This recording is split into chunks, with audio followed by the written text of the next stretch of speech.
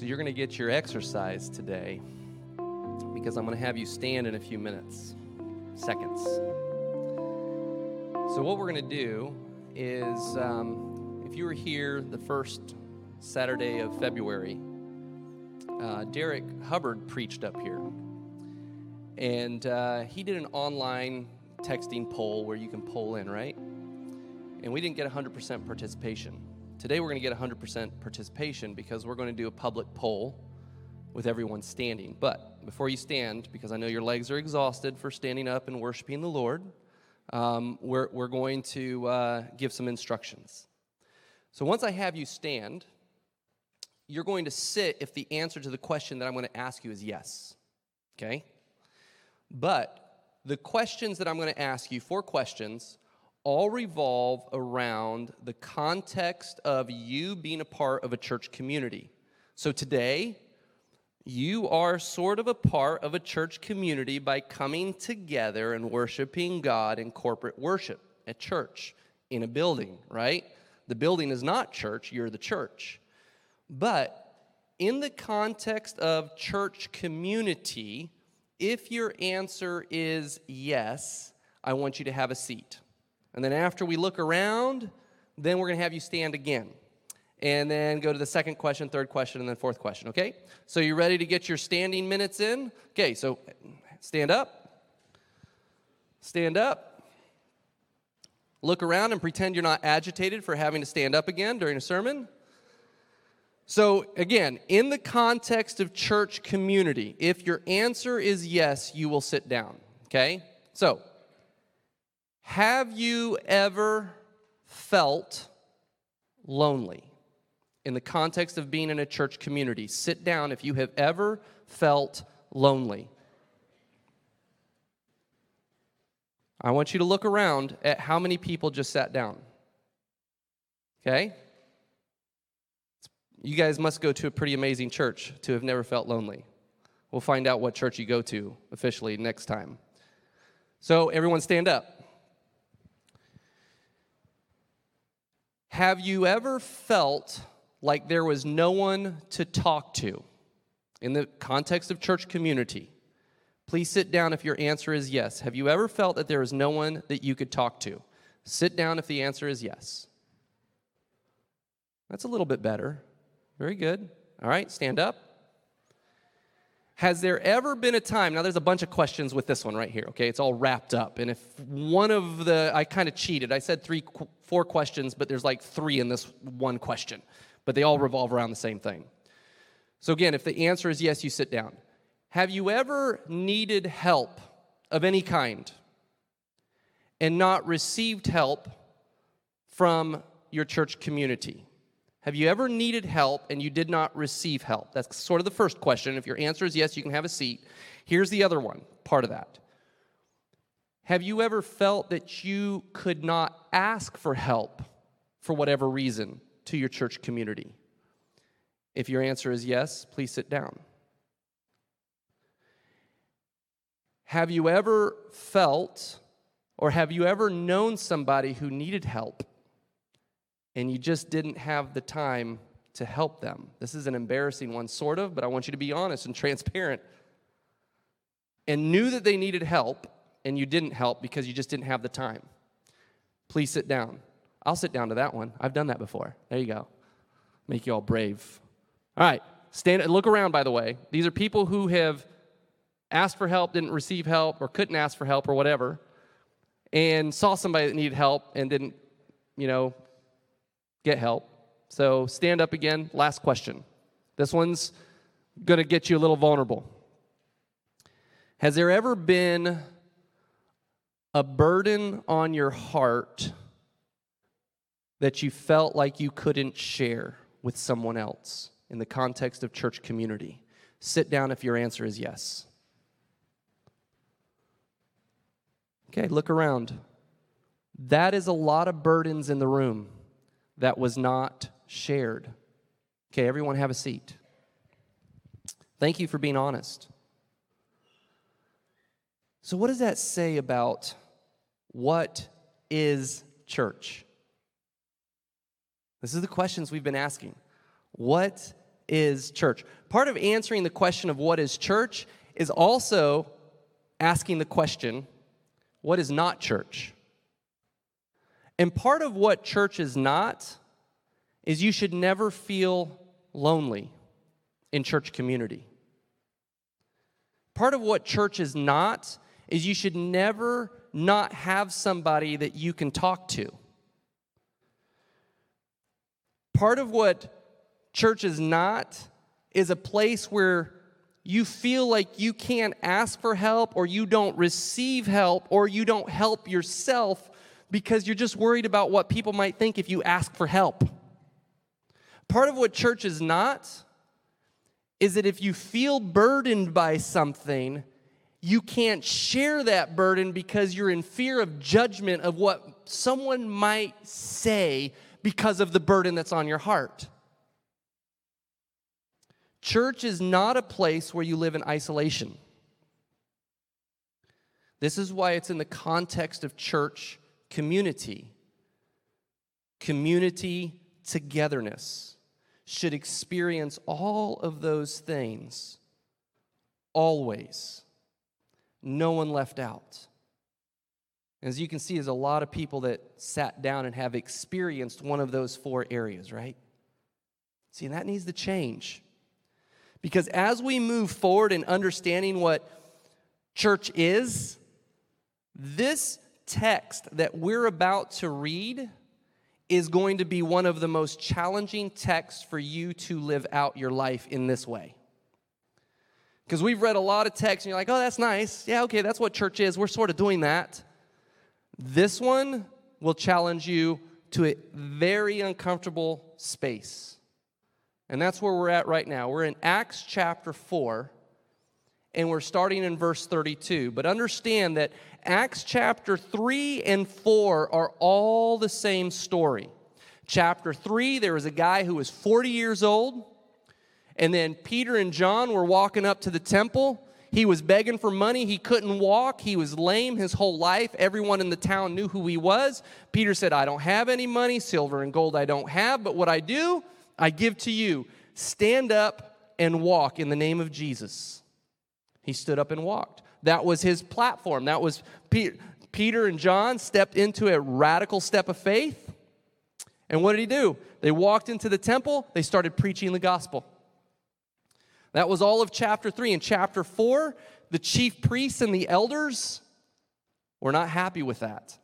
Because in the name of Jesus, Jesus is what made them uncomfortable. In the name of Jesus, somebody was healed, and everyone knew it. And everyone knew where the power came from. And everything that Peter said was giving credit and honor and glory to God for doing what he did to this 40-year-old man who had never walked before. And then we get into verse 32. By the way, they were thrown into jail that night. That's the first part of chapter 4. They were thrown into jail that night, and then they were questioned, and then they were threatened. Don't speak of the name Jesus anymore. Don't do it. Now go on your way, because they didn't want to punish them, because people had they were chickens, these chief priests and elders, they were chicken. They didn't want to do anything because they were afraid that there would be a revolt and an uprising against them. And they were scared of losing their power. Because everyone saw the power of Jesus happen in this young man. And then the gospel was preached. And then we find ourselves in verse 32. And it starts off, and we're going to stay on this one tiny little sentence for a long time, right here. It says this, all the believers were one in heart and mind. All the believers were one heart and one mind. Hey, let's just take this section of the room. Okay, you guys are left out for a minute. Let's just take this section of the room. If we were in one big room, everyone here, do you think that we could accomplish being one heart, one mind? Just us, not them, just us. Is that accomplishable? Is that a word? Can we accomplish one heart, one mind, this group right here? No, Aaron, of course. Aaron's like, no, never. You know, you will not have one heart and one mind. But yet, how many people, it says all the believers, Okay? Let's go back to Acts chapter 2. How many believers were there in Acts chapter 4? 2. Sorry, I'm just counting down. Acts chapter 2, there was 3,000 believers. Acts chapter 4, there were 5,000 believers. Acts chapter 4:32 says all the believers, 5,000 of them, were one in heart and mind. There's 3 questions we have to ask. What in the world does that mean? One heart and one mind. How can that be accomplished? And what does it look like? Those are fair questions, right? What does it mean? How can it be accomplished? What does it look like? That's what we're going to try to answer today. So this is what it means. They shared the same passion and the same purpose. They were one heart, one mind. So what does this unified in heart mean? What does one in heart mean in the context of what they were experiencing right there and then? And this is what it is. The believers had a spiritual depth of substance, of concern for one another. There was a spiritual thickness in the relationships that they had and a concern that they had for one another. A selfless, Christ-centered love for one another. Let me ask you a question. Do you have that kind of a relationship right now with somebody in the context of the church? Not the surface junk. Hey, how you doing? I'm doing great. How was your week? Oh, I agree with that. It was pretty good. How about you? Oh, it was good too. See you, man. There's your relationship. Do you have a relationship that it gets to the heart? Hey, how's your heart? Nelson, what's going on this week? Where are you struggling? Hey, Jason, how are you in Jesus this week? Tell me about your week. What's going on? He gives me a thumbs up. Hey, Azad, where are you struggling? Where are you being tempted at? Where can I pray? How can I pray for you in that? Do we ever go below the surface with each other? This is a depth of spiritual concern that they had with each other, but went beyond that. If there was a need in the community, and as we unpack these verses, if there is any form of a need that anyone had in this room, it was taken care of. Because there was a spiritual depth and a love and a concern that they had for one another. And out of this love came mercy and grace and compassion that was experienced together. That was the one in heart. What about one in mind? Here is the one in mind. This is what it means. God's word unified the believers.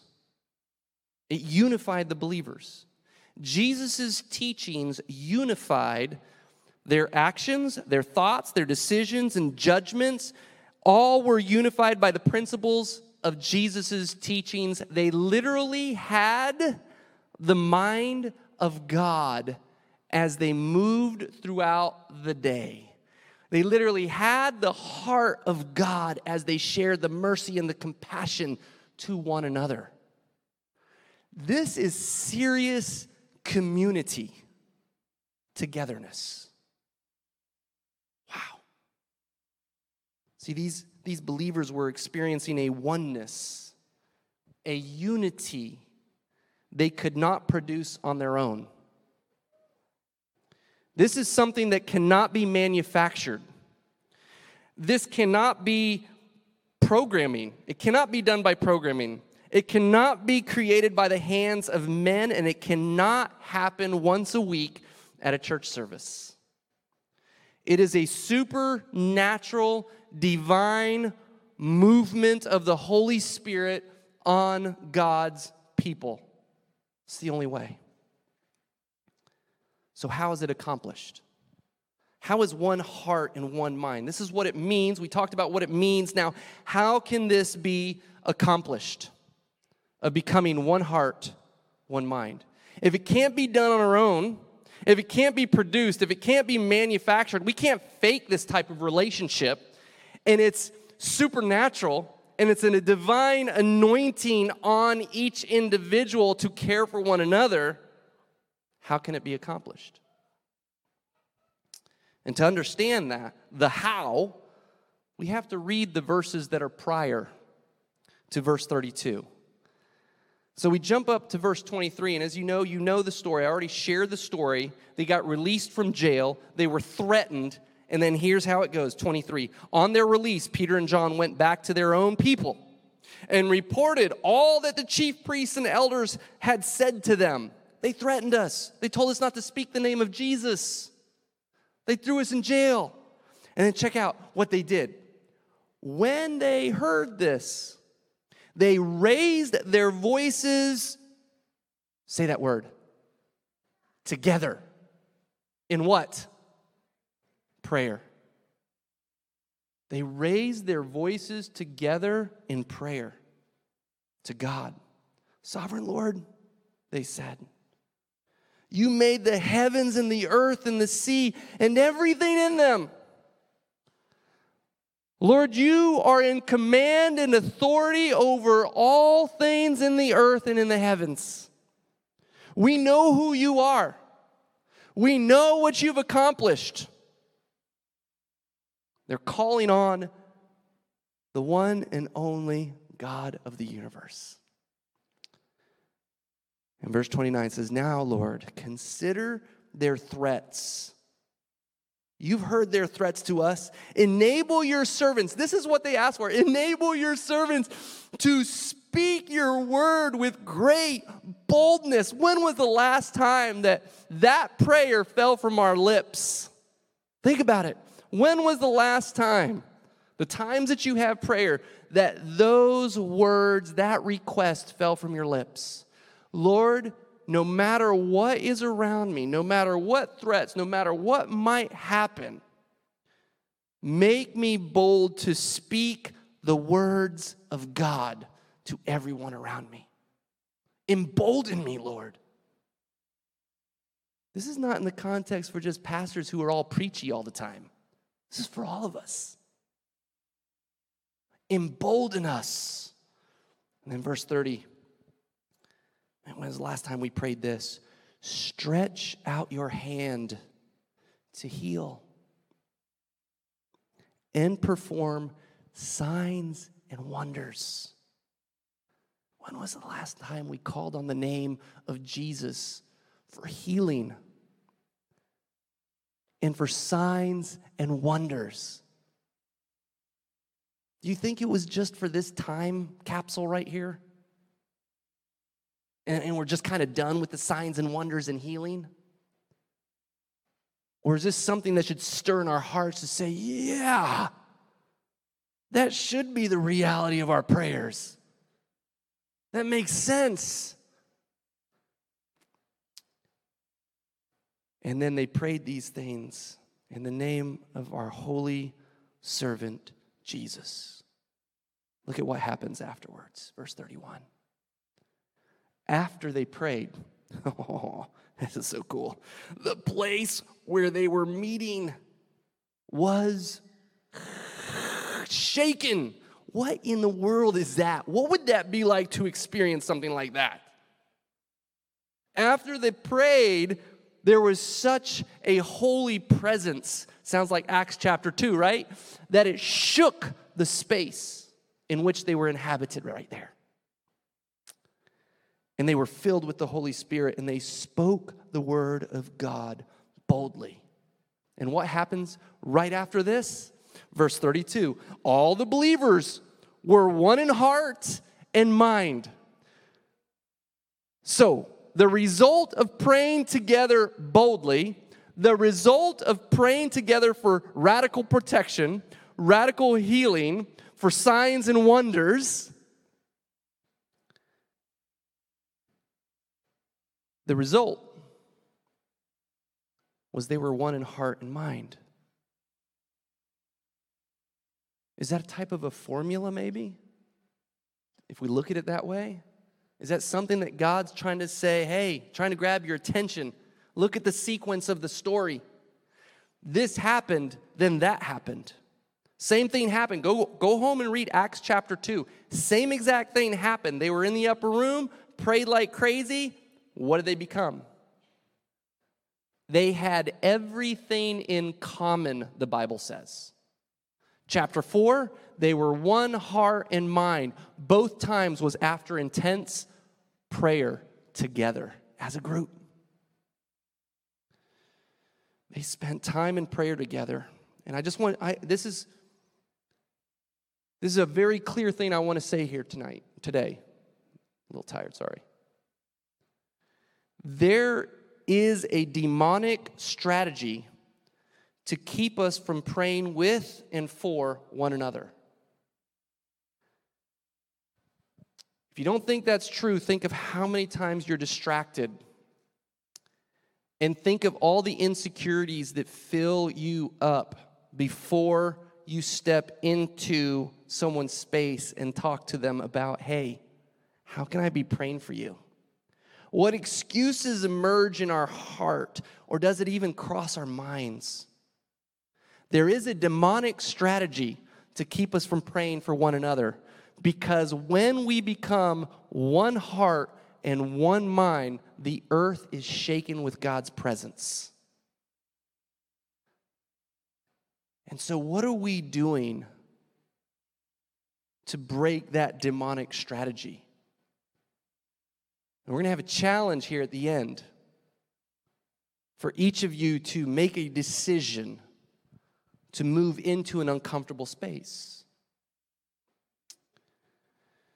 So the next question, the last question is, what does it mean?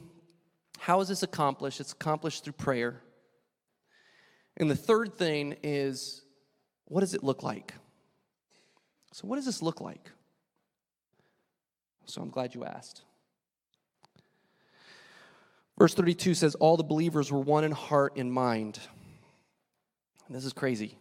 No one claimed that any of their possessions was their own, but they shared everything they had. Now, this is not a mandate for communal living. These verses show us that we should be willing to radically sacrifice to those that are in need when the need emerges. And with great power, verse 33, this is again, what does this look like? With great power, the apostles continued to testify to the resurrection of the Lord Jesus. It's a common theme in the New Testament church, pointing to the resurrection power of Jesus. We just sang about it, pointing to the resurrection power of Jesus. That's the pinnacle of the gospel story.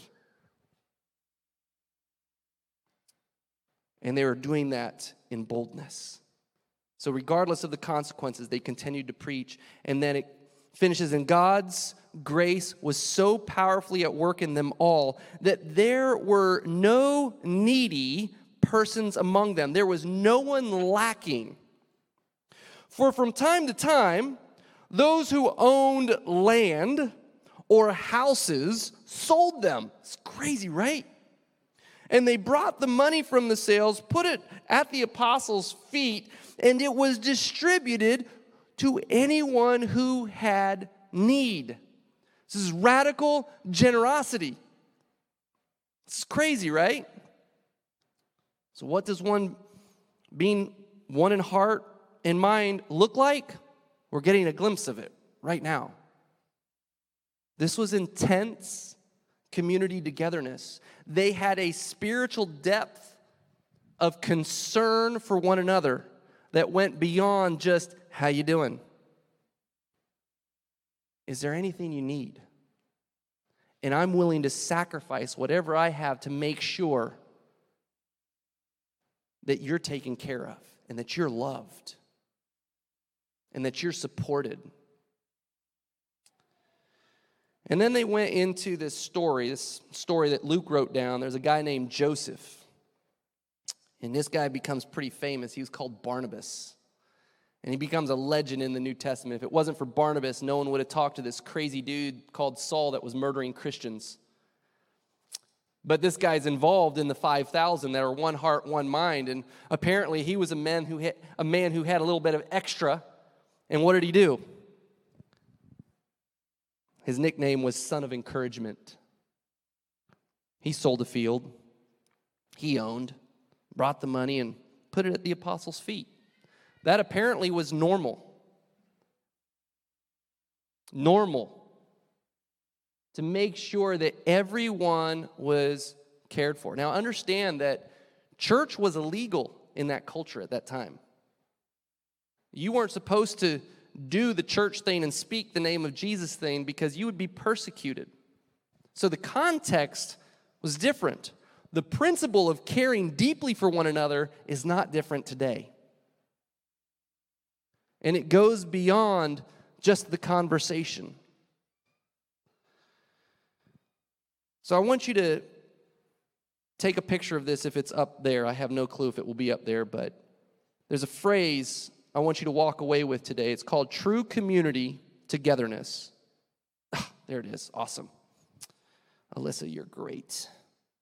Take a picture of this with your phones. This is the only time you're allowed to take a picture in church. I'm just messing with you. With your phones. Because I want you to memorize this. True community togetherness happens when I give and receive selfless, Christ-centered love. True community togetherness happens when I give and receive selfless, Christ-centered love. So here's some observations. As Christians, we have the responsibility not just to enjoy the benefits of community togetherness, but to do our part to foster it. For some, God's grace manifested itself in receiving provisions. For others, God's grace was manifested in sacrificial giving. True community togetherness happens when I give and receive selfless, Christ-centered love. See, there's sometimes that people are guilty of coming to church just to receive and to take and take and take, and they give nothing in return. And maybe not even nothing in return to God. So I've been guilty of that. Not judgment here, no judgment. But there's some people who are guilty of that. There's also some people who are guilty and prideful that they don't want to receive something because I just don't want to put anyone out. And it might be just a prideful thing. And then there's some that are stingy and they don't, because that's part of our sinful nature, right? Is to keep and not to be generous, to help others that might be in need. True community togetherness happens when I give and receive in selfless, Christ-centered love. See, the New Testament church is not a far-fetched ideal. It is an example of how we should live. The example is not an achievable ideal, an unachievable ideal. It is the model for all churches to follow. So just want to share a quick story.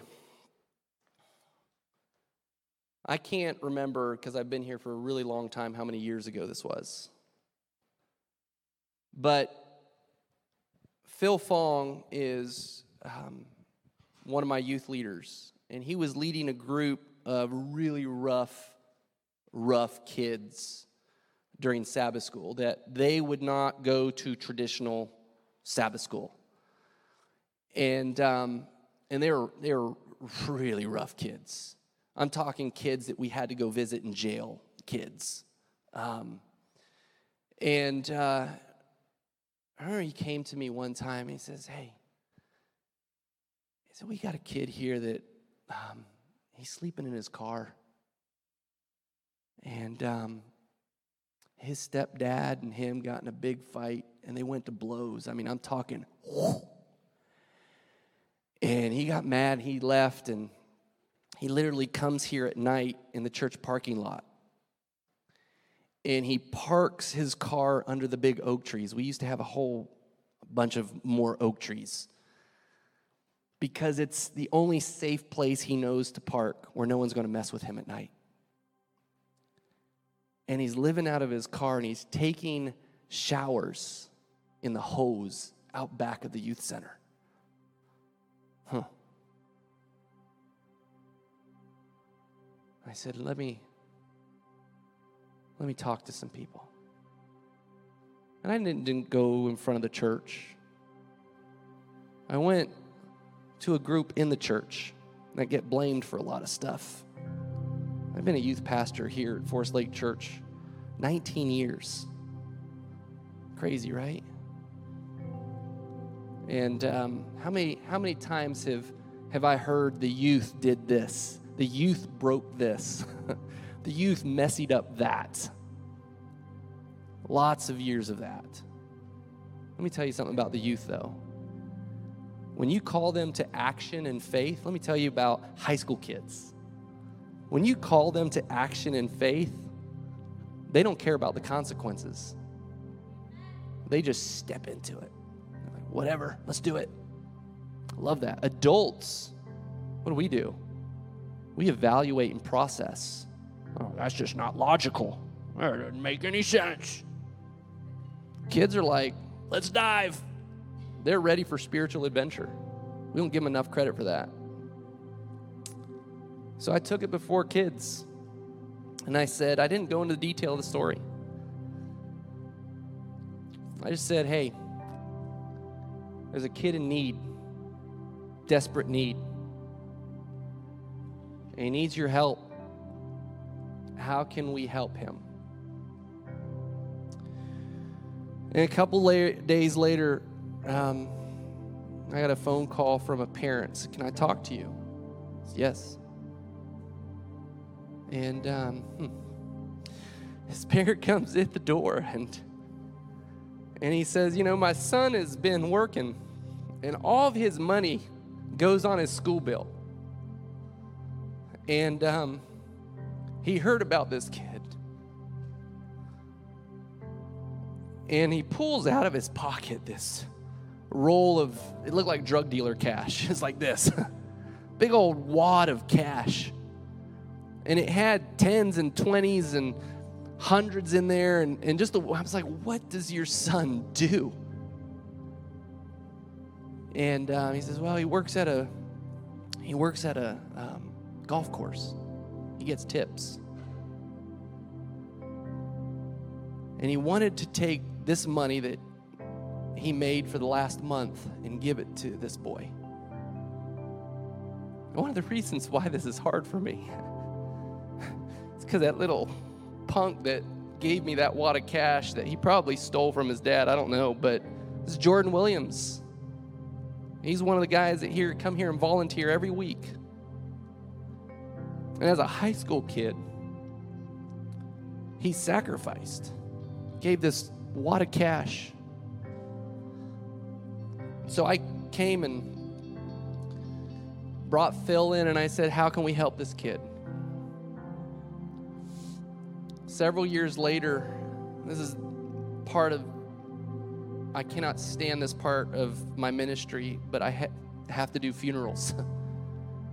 And I did a funeral for a former student. And I was in the lobby, and I got this big bear hug. And I got picked up in the air, and I started to get shaken like this. And I'm like, okay, who is that? And I turn around, and it was this boy who was living in his car, homeless in a car, in the church parking lot, because it was the only safe place. Turned around, and he was a police officer. He was in uniform. I'm like, what? I said, man, what's going on? And he just gave me another hug,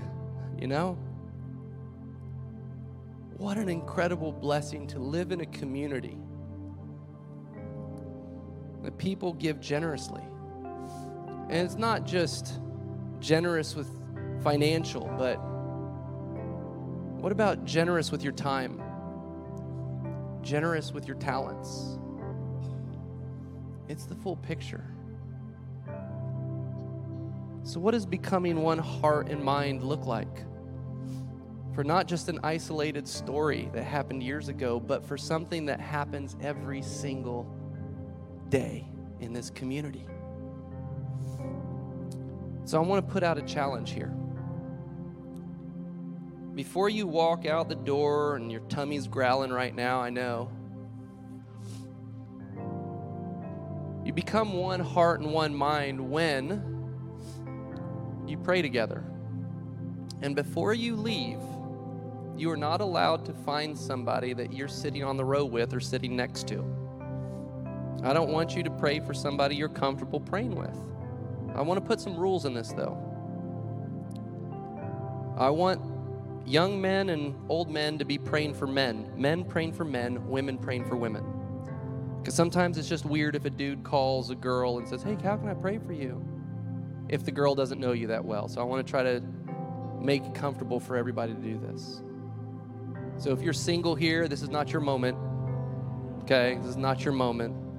Now's my moment to move in. Pastor Mark gave me that, so don't do that. There'll be other moments for that. We'll pray for that if you want that to happen. But I want you to find another person, and I want you to get their phone number, and sometime in the week, I don't want you to text them a prayer. I want you to make a phone call. Old-fashioned, right? Old-fashioned. And I want you to hear their voice, and I want them to hear your voice. Don't send them a text of your voice. Pray for them together. And you just ask a simple question. How can I pray for you this week? What you struggling with? Is there anything I can be praying for with that? Which means that every single person in this room will be prayed for by a person audibly hearing the prayer. Because we can't become one heart and one mind if we're not praying together on a regular basis. And so Justin has no idea what's going to happen next Sabbath. I don't think anybody does except Pastor Juan, because I just talked to him about it next week. But I had a deep impression from the Holy Spirit, and I thought it was kind of crazy. I don't even know what this looks like, by the way. But I felt a strong urge that we need to pray together. And I know this is really uncomfortable to do as a group, but next week, when you come here, and typically Pastor Juan preaches the second Sabbath of the month, there's not going to be your typical sermon. We are going to dedicate all of next Sabbath during that time, the full time of the service, where there will be a mixture of music and there will be a mixture of praying together.